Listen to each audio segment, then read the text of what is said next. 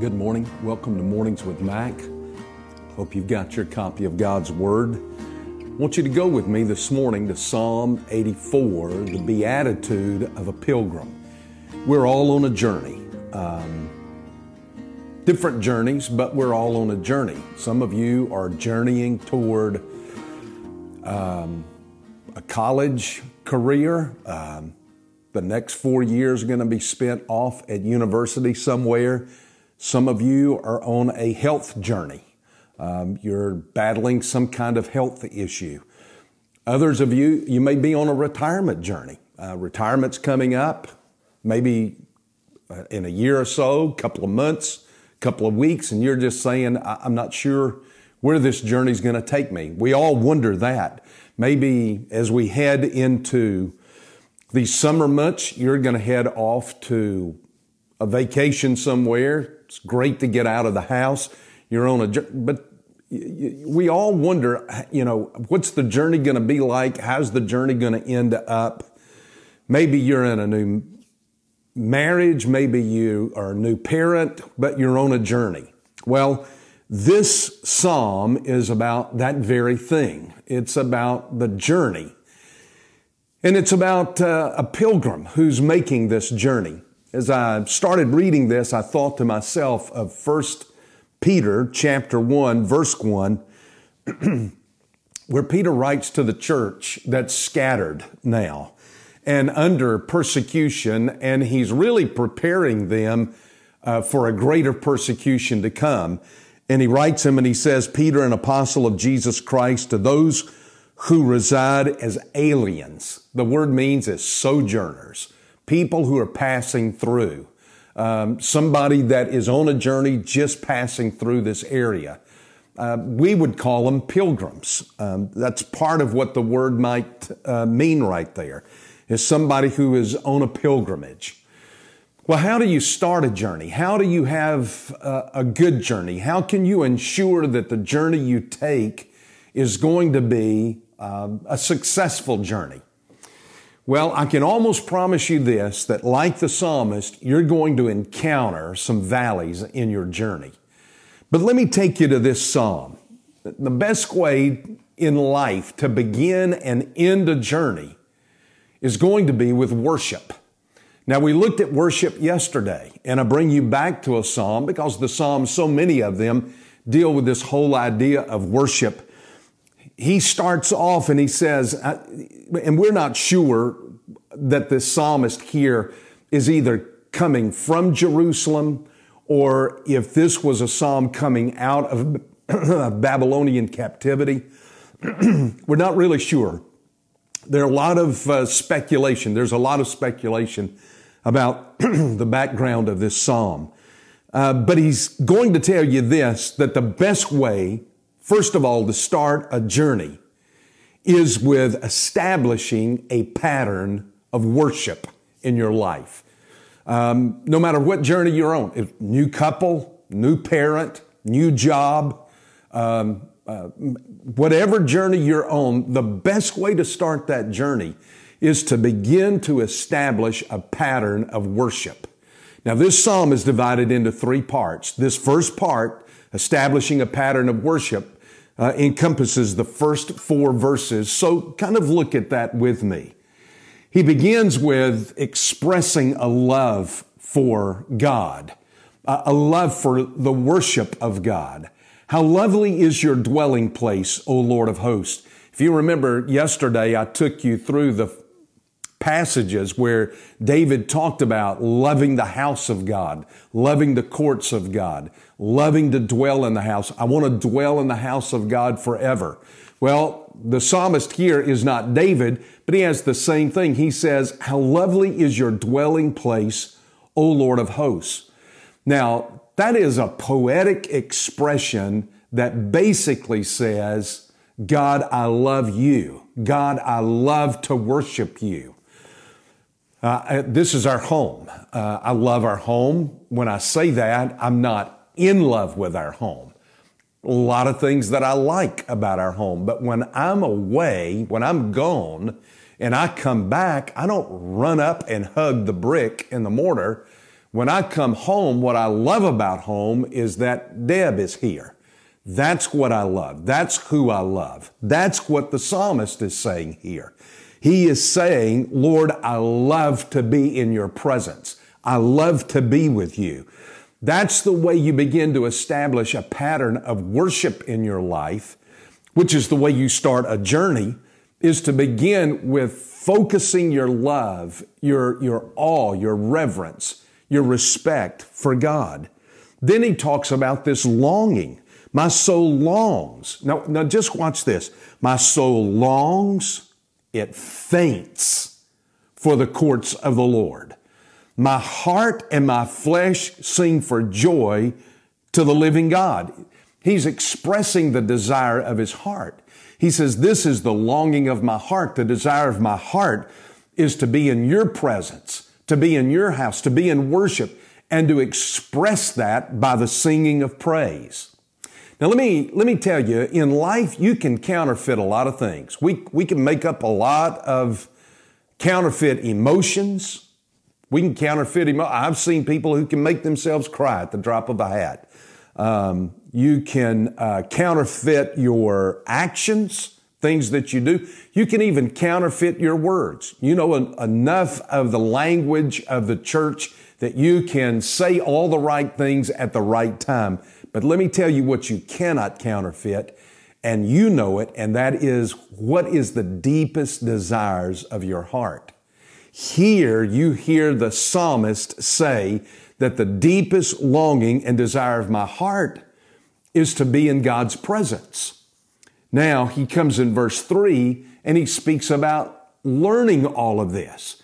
He's going to learn how to focus his attention on the worship of God. Watch it what he says. Even the sparrow finds a home. Now let me just tell you, he's making an analogy here. He's going to drive home a point here. And the point is this whole idea of wandering through life.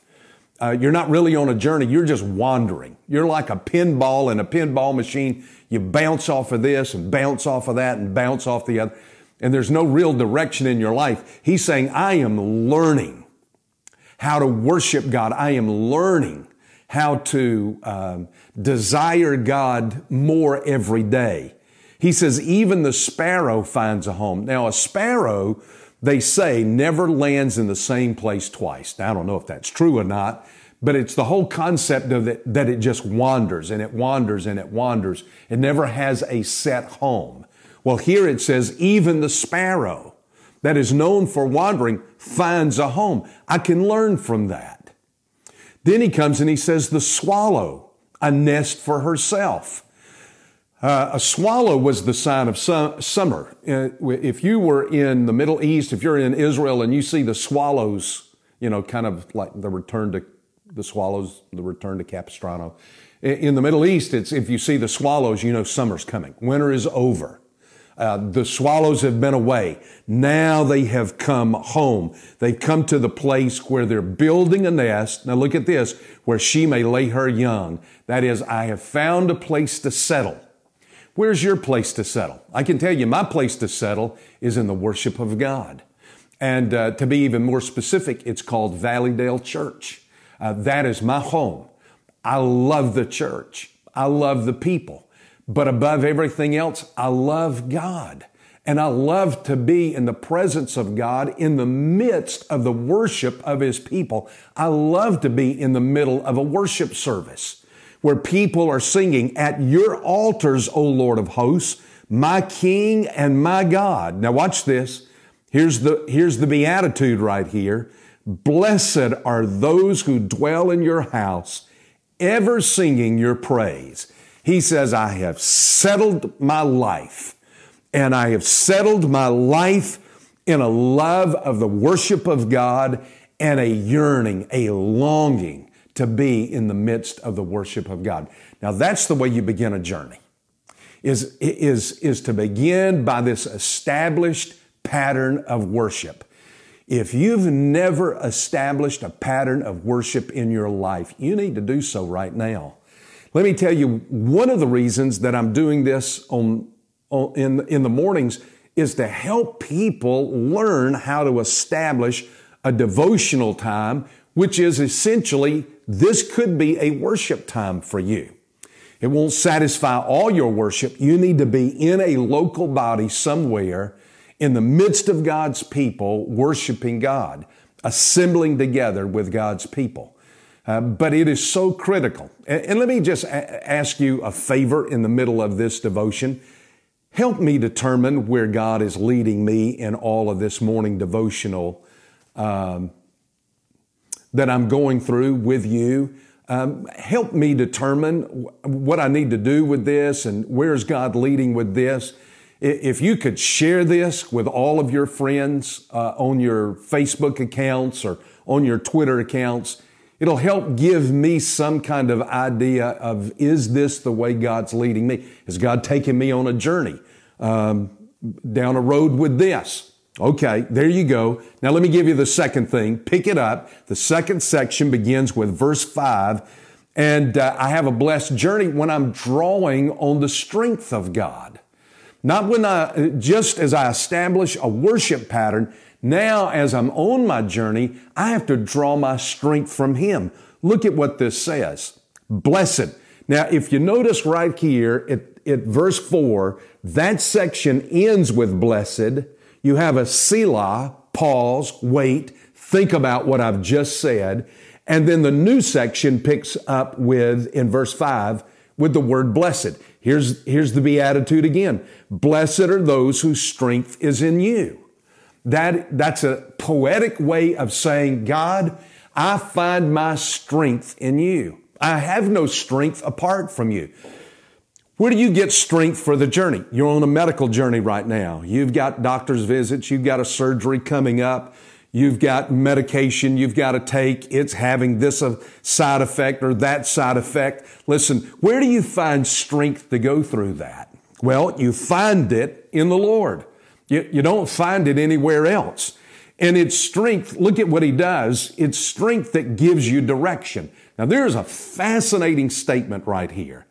In whose heart are the highways to Zion. Now, I want you to stop and think about that. He says, here are those who draw their strength from you, and in their heart is the highway. They've got a map to Zion. Now, when the Hebrews came out of Egypt, they didn't have a map. They had Moses. Now, Moses had knowledge of the backside of the desert, but they didn't depend on Moses. They didn't depend on a man, as great a man even as Moses. What they depended on was this, is that every day there was a cloud there, a pillar there of cloud in the day, and a cloud of fire, a pillar of fire by night. And the Bible says that whenever that cloud lifted up, Israel got up and they moved out. They followed that cloud. And when that cloud settled down, when it came down and stopped, they all stopped and camped. And they didn't move unless the cloud moved. That's what he's saying right here, is that no longer do I have a cloud that leads me, but I have a highway in my heart. That is, as a Christian, I have the Holy Spirit of God giving me direction in my life through His Word, through the leading of His Spirit. His strength gives me that direction. There's also provision. Look at verse 6 and verse 7. As they go through the valley of Baca. The valley of Baca, or Baca, literally means the valley of weeping. Now, they're not really exactly certain where that valley was, but the implication is it was a valley that was extremely dry. It was a valley that was barren. It was a valley where there was no vegetation because there was no rain. There was no water. That's the whole concept of the valley of Baca. I've read somewhere where they said it was a place that had balsam trees. And whenever you see balsam trees, it drains up all the water. They suck up all the water so that the place literally is a barren place. He says, as you go through life, you'll go through some valleys of weeping that are very dry. You may be in a spiritual valley right now. You're just as dry as a bone. You say, my spiritual life is just dry. I feel barren. There is nothing green about my spiritual life right now. I'm going through a period in my marriage. I'm going through a period at work where I'm discouraged. I'm down. There's nothing to be excited about. It seems as if it is a desert to me. Well, I want you to listen to what he says. When you draw your strength from the Lord, he makes it a place of springs. The early rain also covers it with pools. He says there's so much water that God gives that it just pools up. It doesn't sink down into that dry ground, but that it's been saturated now and that you can look out and you can see pools. Listen, do you know what that does for you? It does this. When you draw on God's strength, he gives you direction. He gives you provision. He gives you strength and life in the midst of that barren place. It says they go from strength to strength.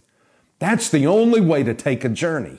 And that is in drawing on God's divine resources.